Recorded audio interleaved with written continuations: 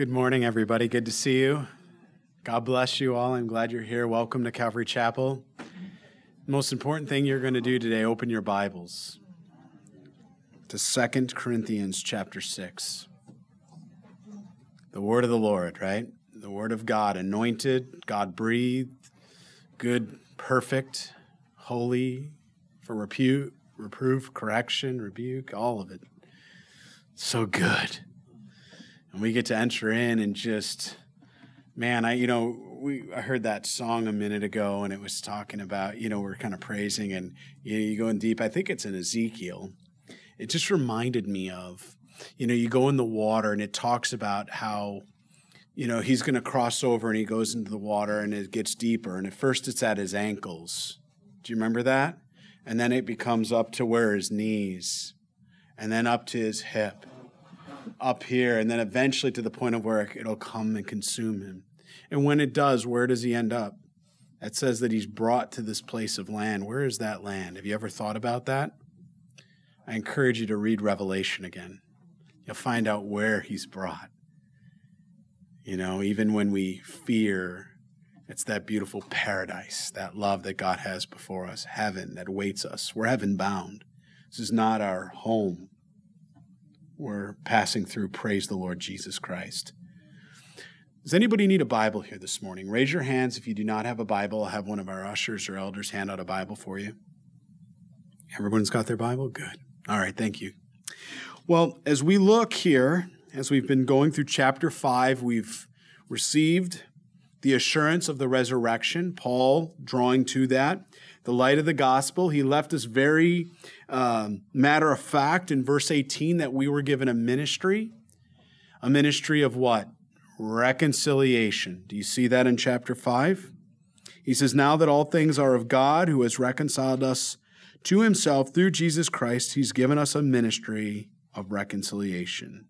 That is, that God was in Christ reconciling the world to himself, not imputing their testimony or their trespasses, should I say it that way, to them, and has committed to us the word of reconciliation, the gospel. Now then, we are ambassadors of Christ, as though God were pleading through us. We implore you on Christ's behalf to be reconciled to God, for he made him who knew no sin to be sin for us, that we might become the righteousness of God in him. In him. That's who we are, new covenant believers. Let's take a moment, bow our heads. Let's ask the Lord to lead us here this morning and then be ready to be wrecked by Jesus. Father, we just thank you for your holy word, Lord. We certainly worship you, Jesus. We worship you, God, our Father, and Holy Spirit. We thank you that in all things we can come to you, Lord, our living water, our light, this light of the world.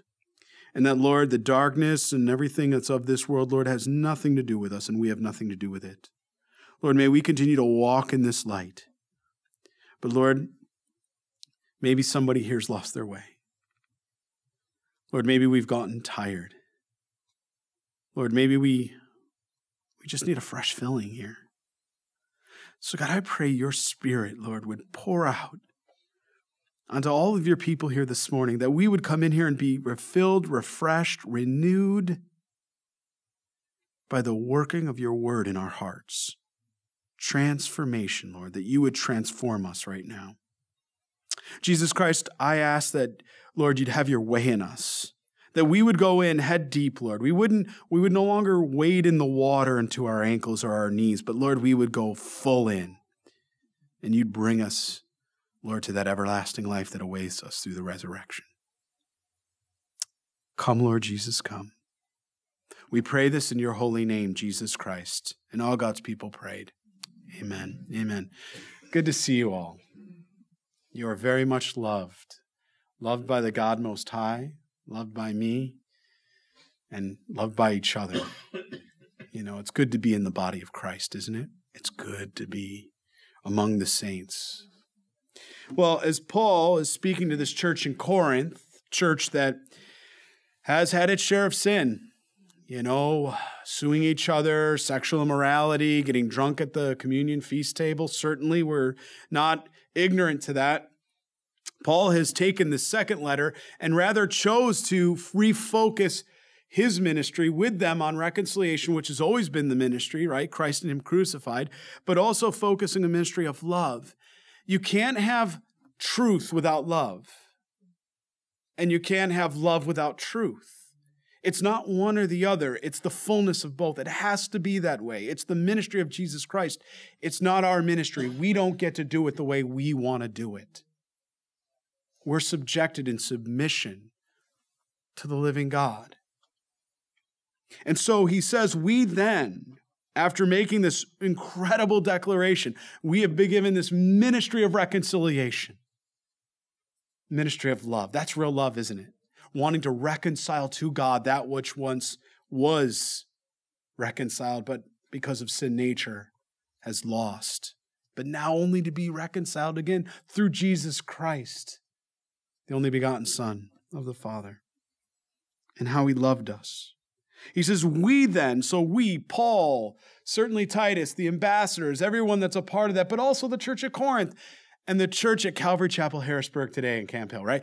All of us, we then, as workers together with him, with Jesus, also plead with you not to receive the grace of God in vain. We need to look a little bit at the Greek terms here. They're very important here this morning. If you've got a notebook or you don't, there's notebooks in the back. There's pens. I encourage you to grab one, but please take some notes in the margins of your Bible if you'd be willing. Plead, this idea is not... many of us think of the English translation, plead, I beg you earnestly. That's not what Paul's saying here. Paul is saying in the Greek this idea, it's an infinitive mood, okay? It's of the aorist tense in the Greek. Let me explain what that means. It's simple, it's strong, and it's right to the point. It requires immediate action. In the Greek, that's what's connoted by this. That's what's brought in. It's strong, it's an exaltation, and it includes encouragement. So when he says, I plead you, he says, I am coming to you now, and I'm desiring that you would believe like I believe and pursue this work of reconciliation, of drawing those back to Christ. He says, I plead with you not to receive the grace. Then he also says, look, not that we receive the grace of God, right? We'll look at 1 Corinthians 15:10 for a minute to understand a little bit about what Paul understood about this grace. We could spend all morning on that. But if you allow me a minute, turn to 1 Corinthians chapter 15. Let's look at verse 10. Paul began to understand. Do you realize we have to come to that place in sanctification that we begin to receive that grace? Initially, in our immaturity, there's a lot of legalism. There's a lot of law in us, a lot of law and order. And certainly our God is a God of commandments and statutes. We don't want to miss that, okay? But certainly we cannot proceed in these things without the love of Christ and therefore a grace that abounds in us. Look what Paul says, but by the grace of God, I am what I am. Paul didn't draw it to himself as though he's arrived and somehow he's better than someone else, or when someone else was doing something that he thought was a little bit immature for that believer in Corinth. He didn't turn around. No, he says, look, I understand all of this. But rather than I draw attention to myself or I become to act, hold myself in a higher esteem, we're warned not to think more highly of ourselves or ought of ourselves than we should. He says, no, he says, I am what I am because of the grace of God. And his grace towards me, it was not in what? Vain.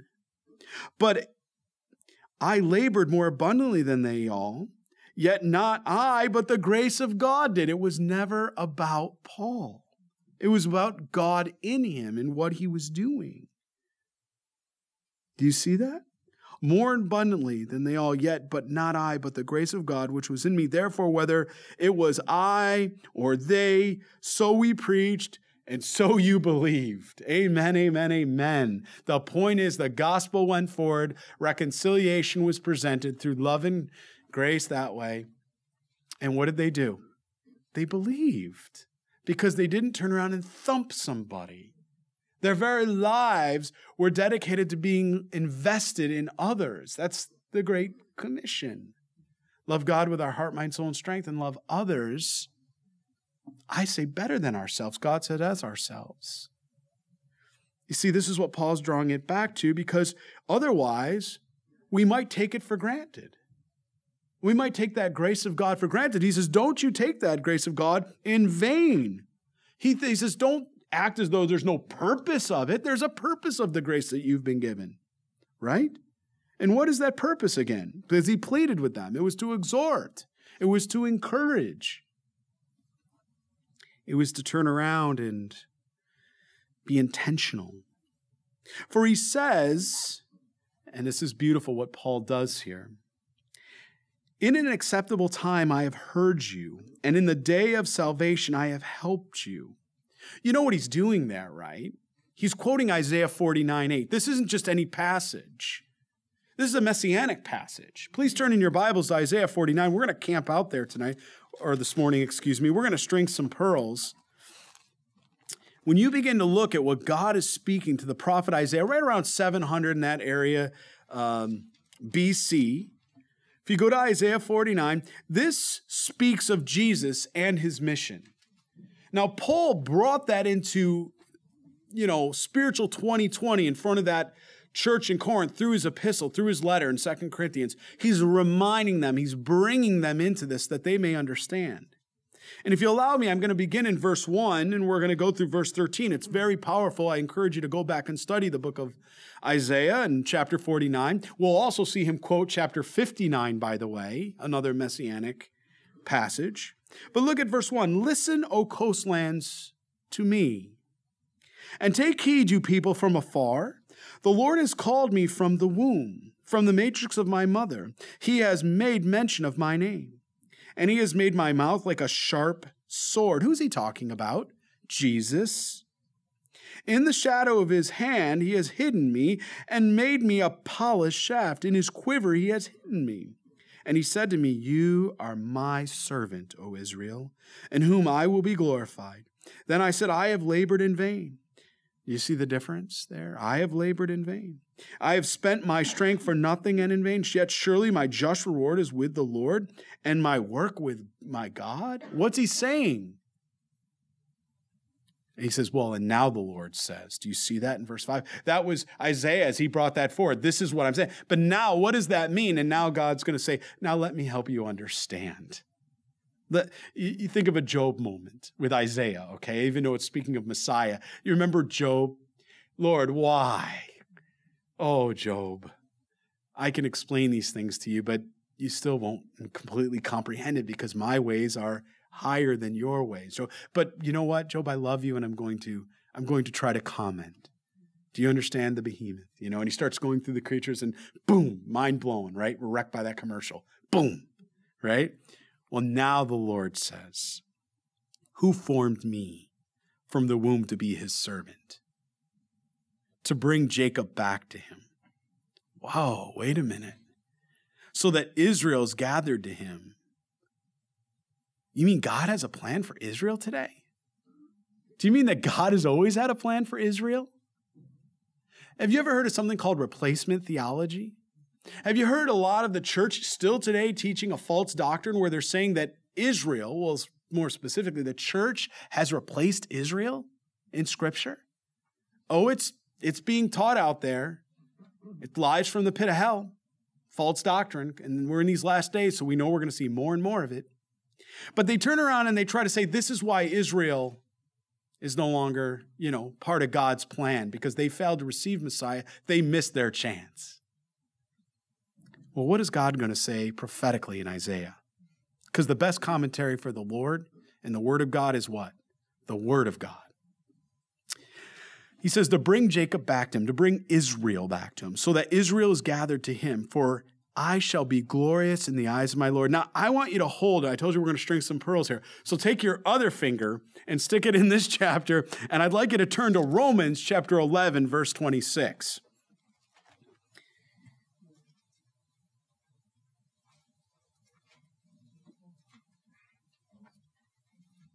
Romans chapter 11, verse 26.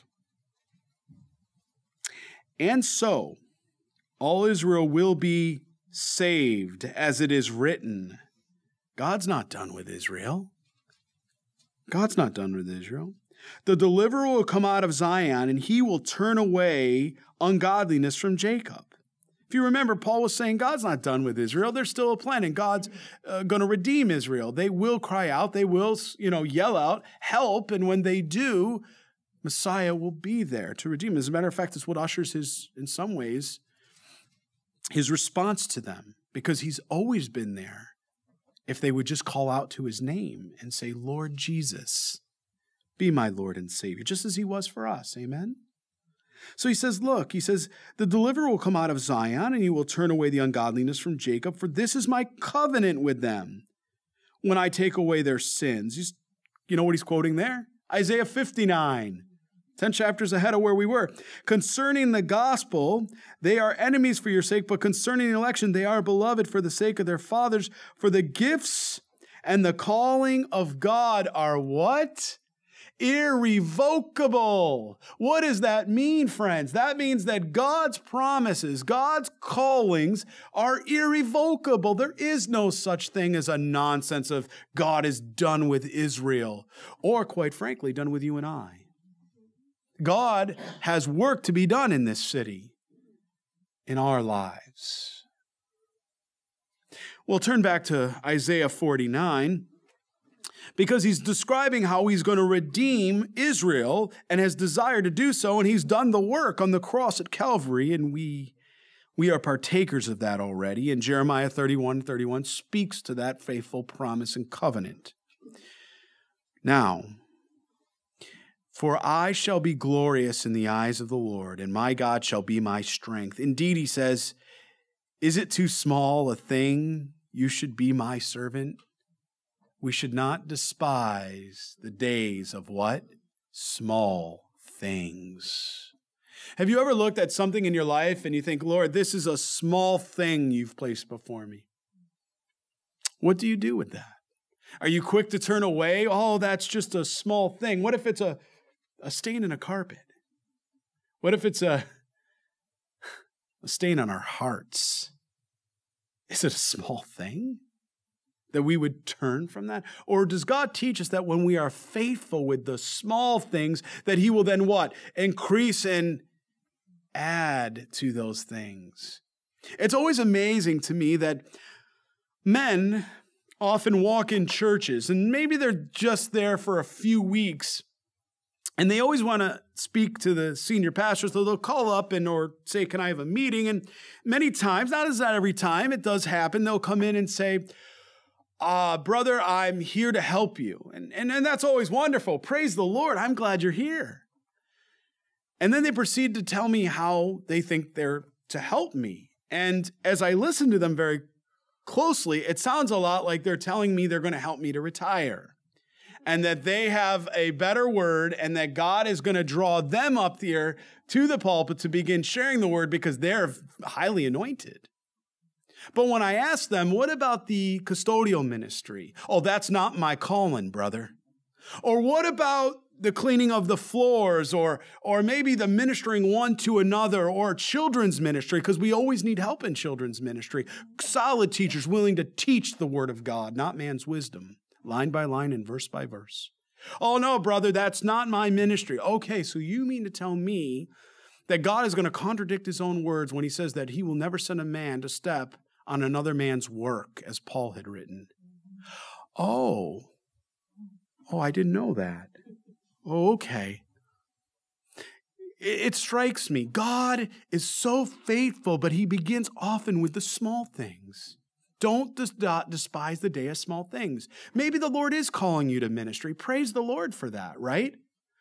But are you so busy thinking about the time where you're going to hear your name, or how you're going to lead 1,000 to Christ, but you despise the small things? Maybe going to a widow or an orphan, which isn't any small thing, by the way, but maybe in some eyes it is. And you sit down with them, and you cry with them, and you smile with them, and you let them know they're loved. Don't despise the small things. God works through the small things. Jesus himself. Is it too small a thing you should be my servant? God, Jesus Christ, the servant who came to serve and not be served. Is it too small of a thing? I say not.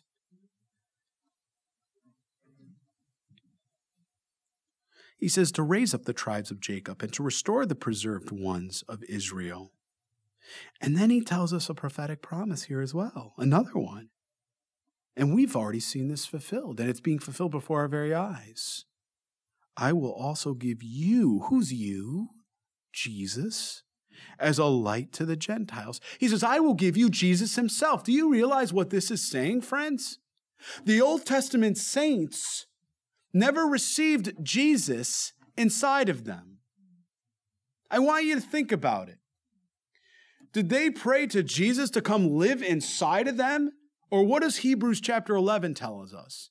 That their faith in God was accounted to them for what?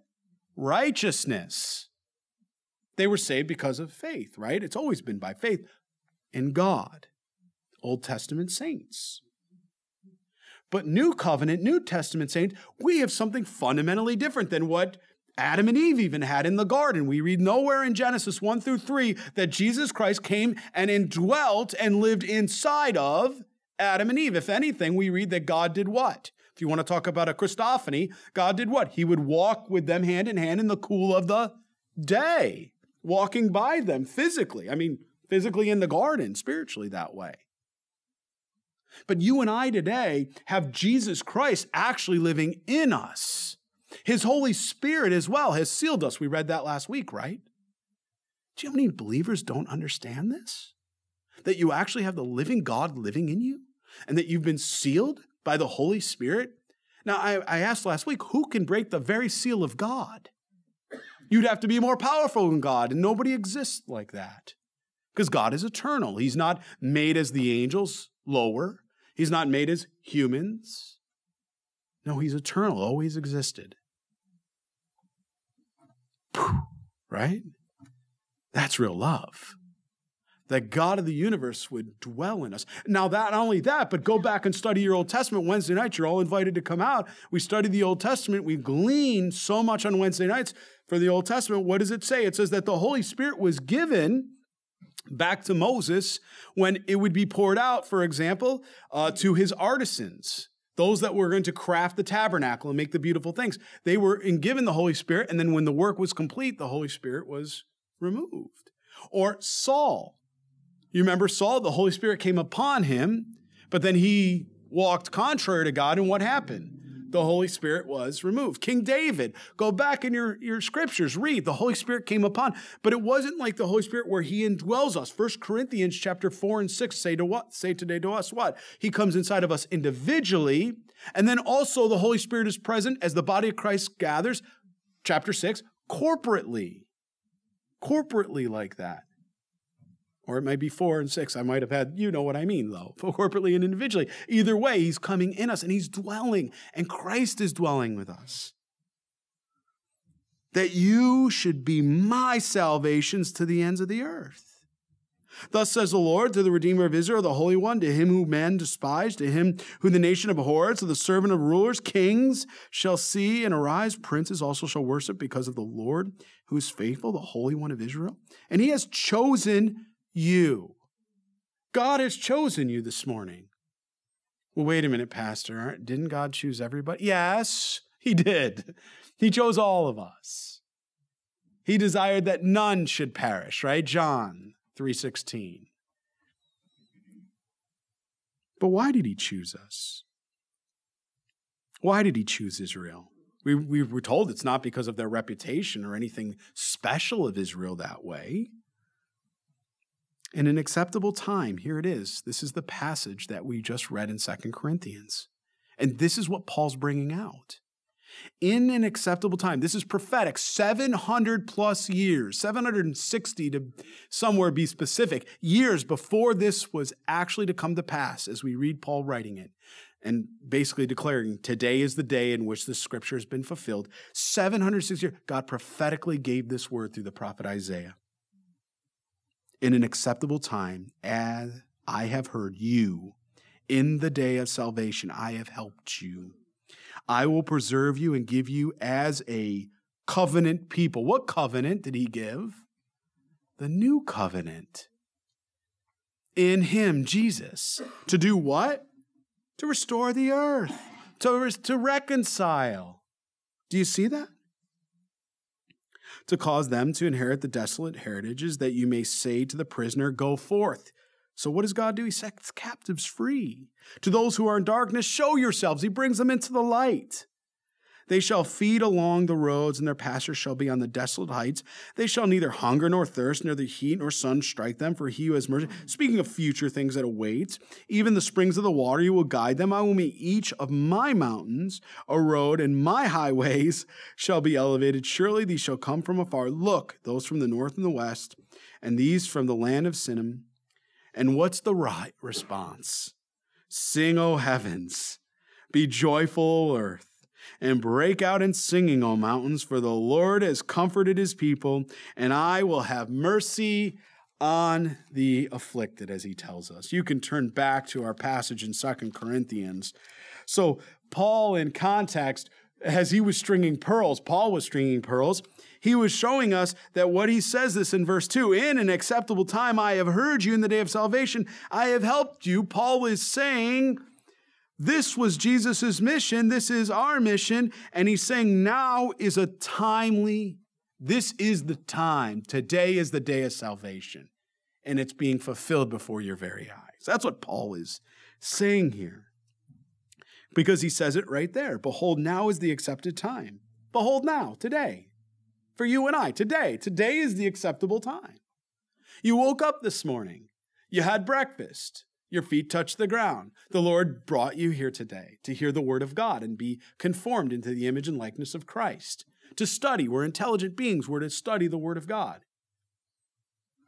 Have we engaged in the gospel of Jesus Christ? Have we begun the ministry of reconciliation? Well, when we walk out of here, what awaits us? A harvest that is white and ready. But there's a problem, God said. The laborers are what? Few. Boy, I see a lot of laborers right in front of me. Between this and first service, at least a couple hundred. Praise you, Jesus, how he's gathered his laborers. Behold, now is the day of salvation. We give no offense in anything that our ministry should not be blamed, but in all things we commend ourselves as ministers of God. Now, this is important. What Paul is doing here is he's going and basically saying, look, we give no occasion for stumbling, nothing that leads others to sin. Our lives are those living epistles he talked about. We're walking in righteousness in Christ because we don't want to give an offense in anything that our ministry may not be blamed, right? That it'll fall on our ministry that way.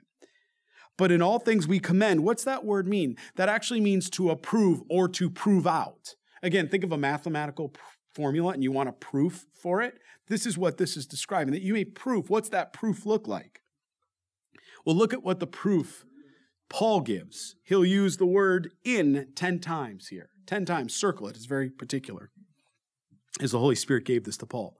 But in the things we approve or proof ourselves as ministers of God in much patience. What is that? Patience is a fruit of the Spirit. In tribulations, not the great tribulation, but difficulties, tribulations. In needs, in distresses. What are these describing? These are describing sufferings. These are describing sufferings, right? In stripes, in imprisonment. In tumults, what is that? That's the idea of common to war and the confusion that goes on with war and the fighting and what have you. He says, even in that, in labors and sleeplessness, in fastings. What is Paul doing here? In 10 times. What is he doing? He's giving you a curriculum vitae. What's the word we use for that today? It's resume, right? But what does curriculum vitae mean? It means courses in life. Vitae, life, courses in life. Paul's saying, what's the spiritual pedigree? This is the courses in life. This is what Paul boasts of. Chapter 11. Right? These aren't worldly things.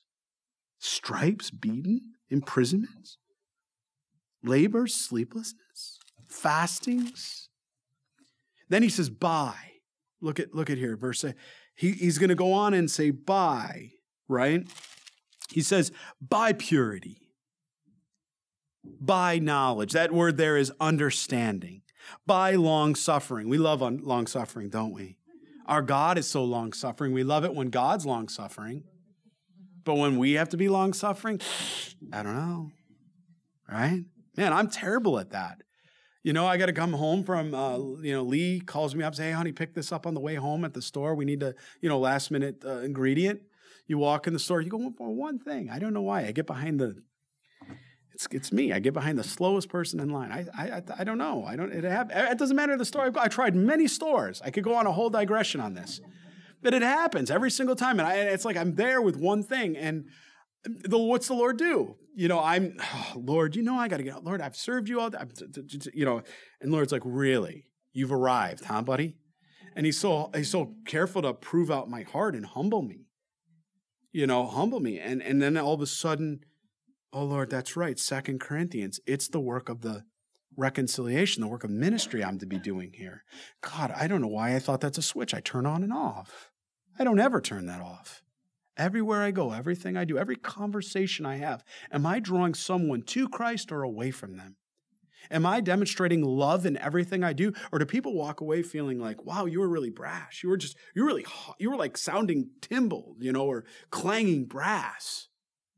Did I walk away encouraged even if I was corrected? Because God goes in and corrects, but he encourages when he corrects, doesn't he? He's always loving. Even when he spoke to the Pharisees and Sadducees, there were times he needed to be direct, but he was loving in how he did it. Nobody walked away. They were offended, but they were only offended because of their own pride. But not offended because he spoke so harsh to them. Although he did at times need to do that. But long-suffering, kindness, by kindness. And what are all these things? Where do all these come from? By the Holy Spirit. By sincere, without lacks, genuine love. That's agape, that word. By the word, logos, right? The word of truth. By the power, dunamis, of God. By the armor of righteousness on the right hand and on the left, speaking of the fruit of the Spirit. By honor and dishonor. Now we see something happening here, and he's going to move over to as in a minute. But what he's doing now is he's comparing to a report. There may have been a report there in 2 Corinthians that maybe some were saying, well, Paul's really dishonorable. But this guy we got, he's very full of honor. He's a much more honorable guy. We should listen to this apostle that we've raised up because he tickles the ears and he's really honorable because we like what he has to say. I believe that was what was going on in Corinth. Paul had alluded to that many different times in 1 Corinthians and part of 2 Corinthians in the beginning. And he was going back and he has a love for them, but there were these false teachers there that were declaring themselves to be apostolos, right? Apostles. Sorry, the Greek term. They were calling themselves to be what? Apostles. But they were not apostles. What are apostles? Sent ones by God. But they were more interested in drawing people to themselves than drawing them to Jesus. So who are they sent by? Their own lusts of their heart? To draw people to them? This is highly convicting to me as I read these things. I have to run my life through the Great Scripture. And when I read these things, oh boy, Lord, I really like the way that sounds. I like to hear my own voice. I look at a picture, I like to find me in the picture. Lord, increase so that I can decrease. I can't do it myself, but I want to do it. And I know the only way I can do it is if you increase, Lord. Increase so I can decrease.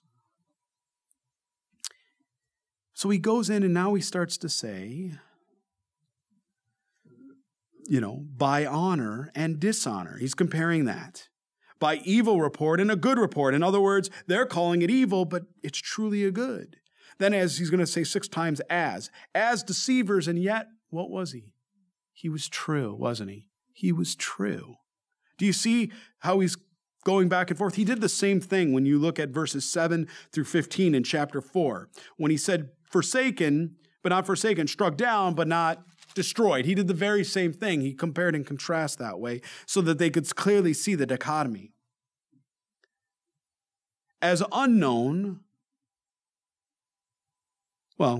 as deceivers and yet true, as unknown and yet well known, well, Paul, who are you? We've never heard of you, or, we've seen you because you were our pastor, but we know this guy on the TV, and man, look at it. All these people must be listening to him. He must be way more important and more right than you are, Paul.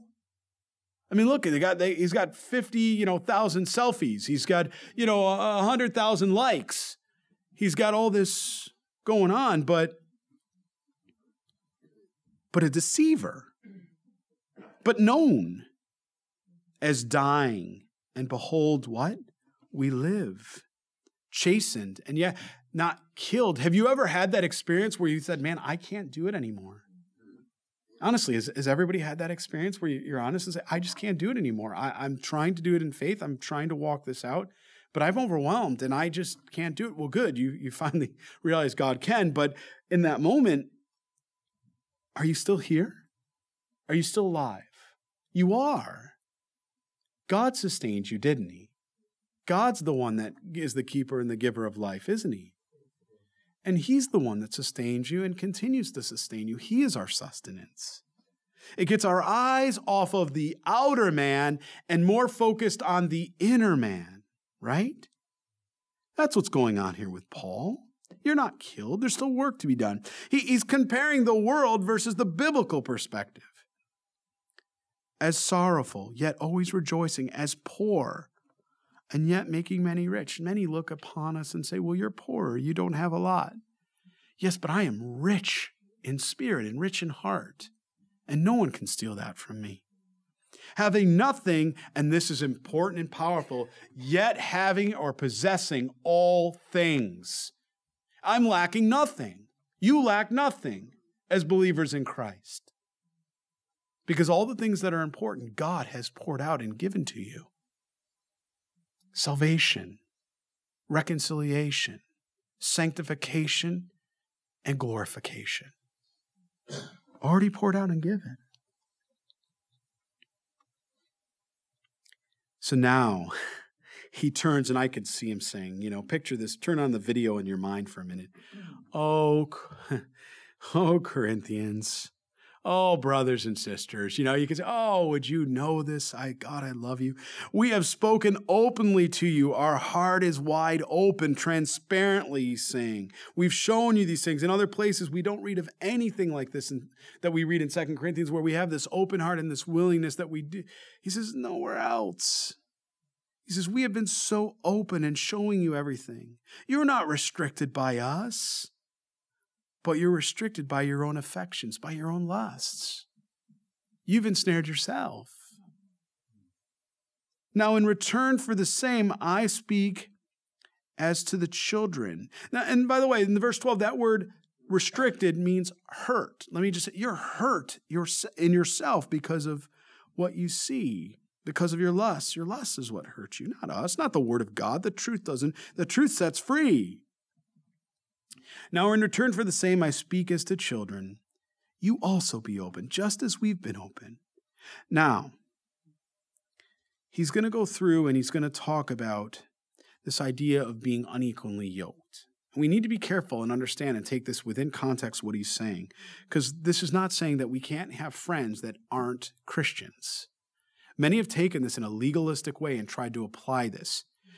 Partly it's because they don't know the Greek. And they don't know that there's multiple words for unbeliever in the Greek. Just like in English, we can say things a couple different ways in context. Context determines the hermeneutics of what we mean. Context is king, right? That's why I encourage you all to come out for, Pastor Bill's going to be leading that study starting in April, that inductive Bible study. That's where we learn. That's what we're doing. And it's an inductive Bible study. That's what you're going to learn, how to read your Bibles, how to let the Lord speak to you, exegete rather than eisegete, reading in, allow the Lord to pull, it comes out, rather than us mere reading our perceptions in here. Well, he says, do not be unequally yoked together with unbelievers. For what fellowship has righteousness with lawlessness? And what communion is light with darkness? And what accord is Christ with Belial? That's another word for Satan. Or what part has a believer with an unbeliever? That word there, unbeliever, it speaks to one specifically that is a rejecter of Messiah, a rejecter of the Christ, the Savior, the God. That's how he's describing the unbeliever. So one who's purposefully and rightfully rejected. Now, how do I know that? Because in context, he's even going to spell it out. What does God have to do with Satan? And what does a temple or a church where going to a place where there's idol worship? Right? He's clearly contrasting the two. An idol worship isn't a place where they're crying out believing in Jesus, are they? No, it's pagan worship. And what this whole idea of unevenly yoked, where does it come from? Well, if we go back to the original, idea behind this, turn in your Bibles to Deuteronomy chapter 22, you can see, because this is where it was at one time under the law that was given to Israel. Again, New Covenant believers are no longer, we're not under the law. But if you go to Deuteronomy chapter 22, verse 9, we'll get this idea, and it was tied to a pagan practice. But it's the idea of, a seed, what was going on in that day. He says, you shall not sow your vineyard with different kinds of seed, lest you yield of seed which you have sown, and the fruit of your vineyard be what? Defiled. I did that, not in the spiritual sense. I was in my garden back in New York, right? And I had a tighter space to work with. And I remember planting some squash. And then right next to it, I planted zucchini. Got the wonderful fruit of that. Right? Took it to church. Went to Calvary Chapel at the time up in New York, Finger Lakes, and I brought it in. I put it on the table. We used to have a table for a bread ministry, also a table for fruits and vegetables that people wanted to bring in to share one another with the body of Christ. And I brought it in, and that night I went home and I thought, boy, let's have some zucchini or some squash tonight. We'll grab it. We grabbed one that was on the counter. I began to cut it up. It was a squash zucchini. I'm not joking. I was like, I couldn't have tried to do that. And I read this passage and I was like, amen, Lord. I defiled that fruit. I don't know what I did. What's the deal with broccolini? That's messed me up for years. What is that? Broccoli and then something? I don't know. We got to stop messing with the people that, look, if you mess with fruits and vegetables and you're like, don't do that anymore. Leave the broccoli alone. Right? Leave the broccoli alone. All right, anyway, the tangent. Back to where we are. Pagan practices. These were pagan practices at the time. That's what he was describing. So when we go in context, what he's saying here is he says, don't have anything to do with that. Don't be unequally yoked together with someone that's rejecting Jesus Christ. He's not telling us not to go and sit down with unbelievers. We can sit with unbelievers with a specific mission in mind. What was the mission of Jesus Christ, as we read in Isaiah 49? To save the Jews and to do what? Reconcile them to God. What was he going to do with the Gentiles? To save the Gentiles, right? And do what? Reconcile them with God. If we have the same ministry, Jesus Christ did it when he was physically on the earth, sat, ate with sinners, but the purpose was to do what? Reconcile them to God. Do you see that? It was the very same thing. Do not be unequally yoked together with unbelievers, those rejecting Christ. For what fellowship is righteousness with lawlessness, and what communion has light with darkness? This is important. Turn in your Bibles to John 1:5. We're going to string a few more pearls here this morning with our remaining time. John 1:5. And the light shines in the darkness, and the darkness did not comprehend it. John chapter 3, verse 19. And this is the condemnation, that the light is come into the world, and men loved darkness rather than the light, because their deeds were what? Their deeds were evil. How about chapter 8, verse 12? Then Jesus spoke to them again, saying, I am the light of the world. He who follows me shall not walk in darkness, but have the light of life. Do you see how he's contrasting the two? He's saying you don't seek after the darkness when you walk in light. What does this mean? It doesn't mean, again, we're not trying to convert or share the gospel with those that don't know Christ. Certainly he died for all, and we want to be available as vessels to do that. But what it does mean is I don't need to go into a bar, get drunk so that I can relate to somebody who's drunk to then lead them to Christ. That's not biblical. I don't need to smoke dope so that I can talk to somebody that's smoking dope and say, look, this is sin. Clearly, I want to draw you to Christ. I don't need to walk into a club where men and women are undressing so that I could turn around and save them from that wicked and idolatrous nation, generation. No, I can wait till they come out. I can invest in their lives, get to know them, invite them to breakfast, and begin to know them and, love them and minister to them, and then draw them to the word of God that will set them free. But I don't have to turn around and go to a rated R movie so that you all come out of the movie and see me and go, oh, so pastor says one thing and then he does another and lives that way. Because what's that going to do? That's going to stumble some people, isn't it? Now, do I have liberty to do that, Lo? Yes, I do, as long as it's not sin, right? As long as it could be a movie on history or war, a documentary. I love, war movie type history. I love them because they go through and you study history and what's happened in our country and other countries. But I don't like the language and I don't like some of this, graphic, so I'll run it through a filter that filters that stuff out. I'll wait for the DVD. But do you get what I'm getting at? I don't, you wouldn't want that. You won't judge my heart, but you would see that and you'd go, is he walking in light? Is he all right? Paul's drawing, there's a clear dichotomy. You don't want to monkey with the gray. They came out with movies a year ago, something about gray. Remember the shadows of gray, whatever they called it, shades of gray. Oh, what a bunch of junk that was. What happens when you take light and you try to impute a little or bring a little darkness into it? What do you get? You get a shadow. You get gray. When you try to take light, which is wholesome, and you try to impregnate that light with something that's dark, you get gray. God didn't ask us to compromise and get gray. I mean, we're living in such interesting times today. The whole idea, you think of the universities. We dropped our son off at a university back in September. Some of you know he's at school. He's in architecture program, the whole thing. Literally, we dropped him off. The first thing we had to do, they had an RA, and we looked at the door. And it says on the door, I like to be called she, her, pronouns. But then there's a door right down the hall, and you look at it, I like to be called he, she, they, it. And I thought, so does Legion.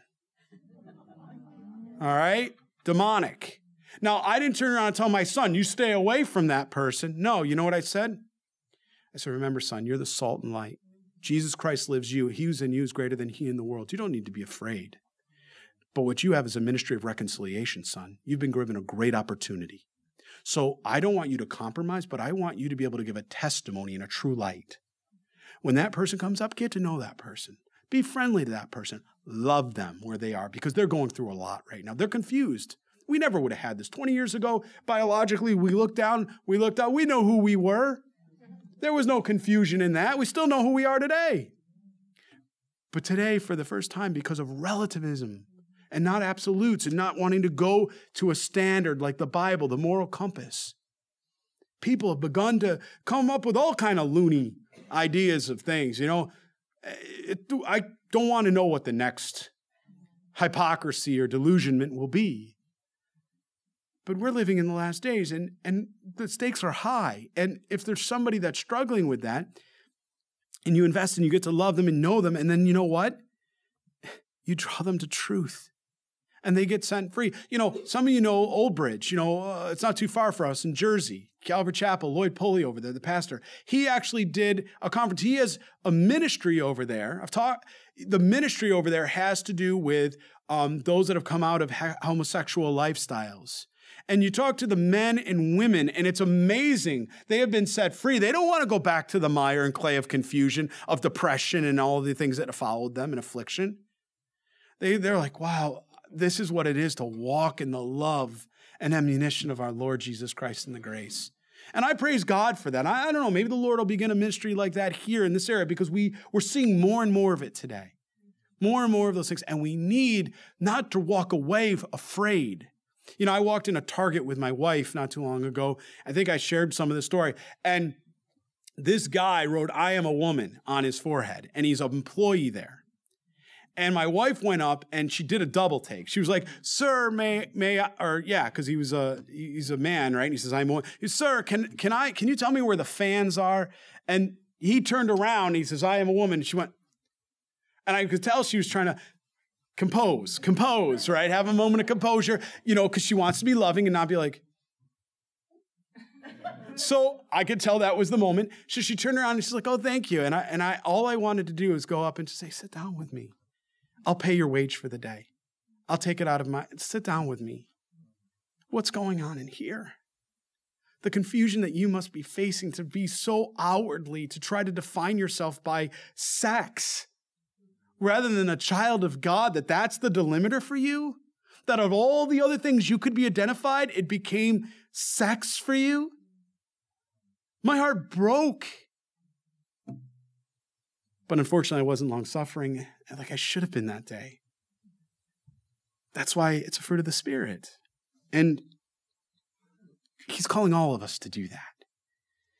He's calling all of us to do that. So we need to be the light of the world. Jesus is the light of the world. He who follows me shall not walk in darkness, but have the light of life. And again, he's not telling us to Bible thump people. He's not telling us not to talk to people that are living in sin. He's telling us through our love and example to be available to draw them out of that.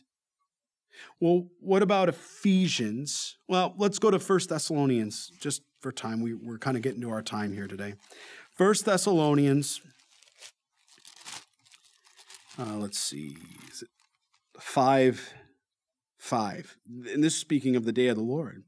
You are all the sons of light and the sons of the day. We are not of the night nor of darkness.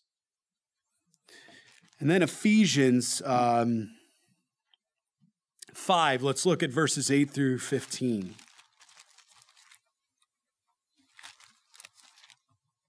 For you were once in darkness, but now you are the light in the Lord. Walk as children of the light. For the fruit of the Spirit is all goodness, righteousness, and truth, finding out what is acceptable to the Lord and having no fellowship with an unfruitful work of darkness, but rather expose them. For it is shameful even to speak to those things which are done by them in secret. But all things that are exposed are made manifest in light. For whoever makes manifest in light, therefore he says, awake you who sleep, arise from the dead, and Christ will give you light. We're different. We are different. We've been bought, blood bought. But Jesus was the perfect example for us. When he came and caught the woman in adultery, did he look at the woman and go, I cannot believe that you did that. And I can't believe the guy did that and you enticed him. How dare you? No, the religious leaders were more than happy to come and berate that woman that day.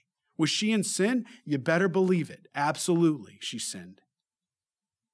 Was Jesus more interested in pointing out her sin, or was he more interested in redeeming her from the sin?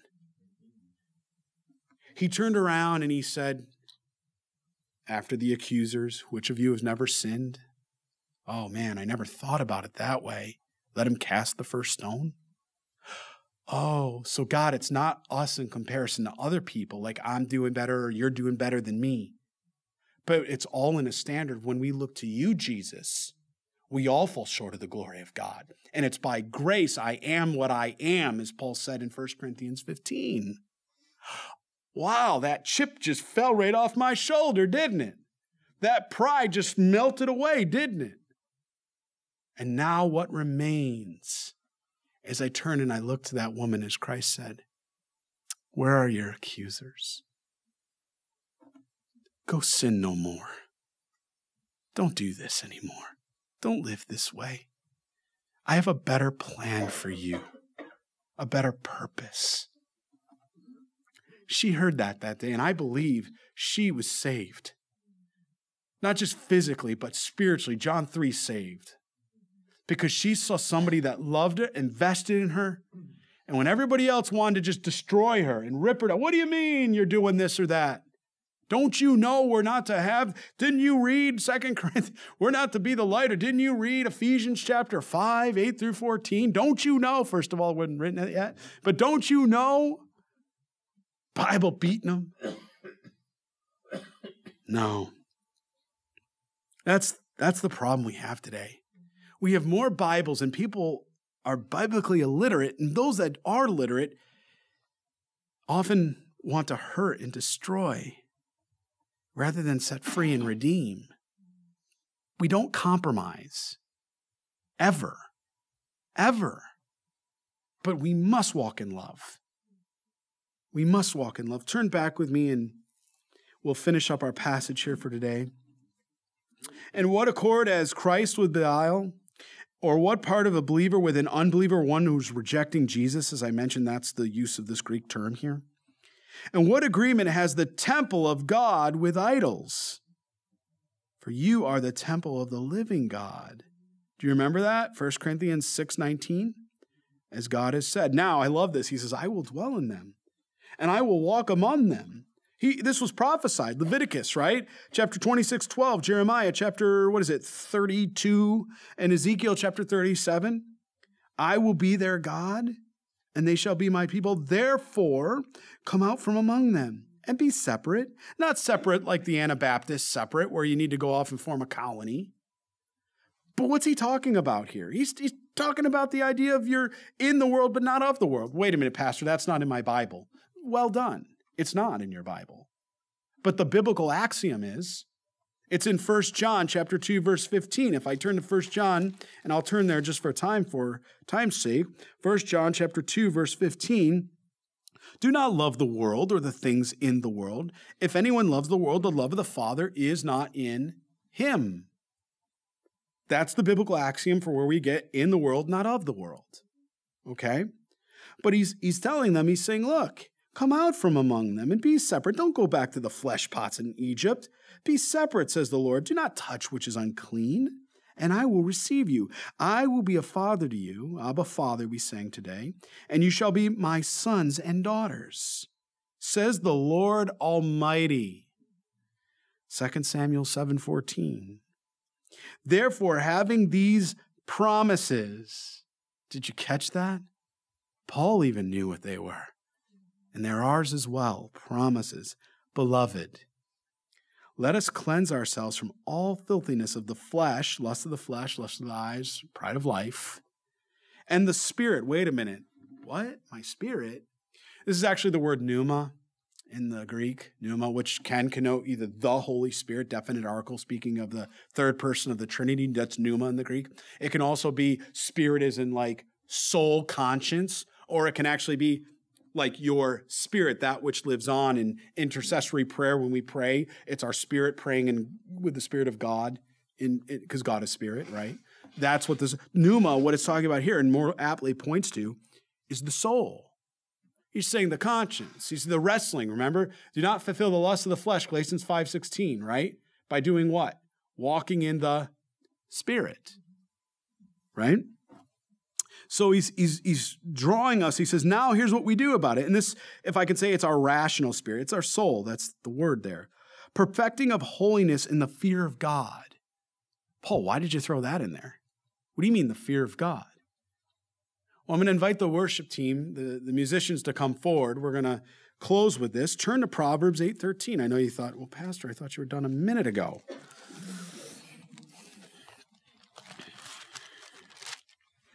Look at Proverbs as the musicians are coming up. I'll just draw you something really cool. We talked about this sometimes on Sunday night prayer at 6 o'clock from now on. It'll be at 6 o'clock. On the fourth Sunday, we'll gather and people will bring their Bibles and they have questions. And I'll take any question from the Bible anywhere and people have an opportunity to ask questions. And I'll just open my Bible and we'll go through them and we'll address whatever questions the people that have questions come in. And one of the last questions we just had this last Sunday, which brought it to top of mind, was what is the fear of the Lord? What does that mean? It's talking about a reverential fear, right? So what is he talking about? Well, turn to Proverbs again, chapter 8, and look at verse 13. It ties in perfectly with what Paul's saying, and I believe this is what Paul had in mind. Proverbs 8:13. The fear of the Lord is to what? Hate evil, pride. Ooh, he does not like pride, and arrogance, to think more highly than we ought, the evil way, and the perverse mouth I hate. He says, counsel's mine. Sound wisdom is mine. Do you see the difference? For what's God's and what looks an awful lot like me and mine, right? God's perfect.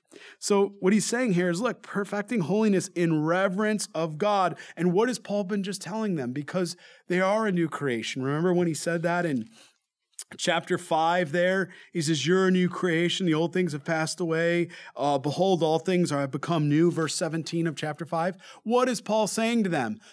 walk away from that unrighteousness. Walk away from all of that and be set apart to be holy and walk in God. Amen? Can I invite you all to stand? We're going to worship our Lord and Savior. We'll close in prayer with this last song here. Father, I thank you for the privilege, Lord. It is a privilege that we have your word and to be able to study it, Lord, as you've taught us line by line and verse by verse. Thank you, God, for that living example you gave us when you went into the synagogues and read the scroll of Isaiah to teach us, Lord, how we ought to every jot and tittle of your counsel, Lord. I pray, Lord, you seal this in our hearts. Lord, thank you for the work you've done, and thank you that we are a new creation. Thank you that we have victory. Thank you that you encourage us, as you had encouraged Paul, that our circumstances might be dire at times, but our victory is as real as it was, Lord, when you completed that work on the cross. You are the Ancient of Days, and nothing ever changes. Thank you, God, for that promise. Can we lift our voices to you now, Lord, to hear our praise and our worship of you, the one true and living God? We pray this in your holy name, Jesus Christ, and all God's people prayed, amen.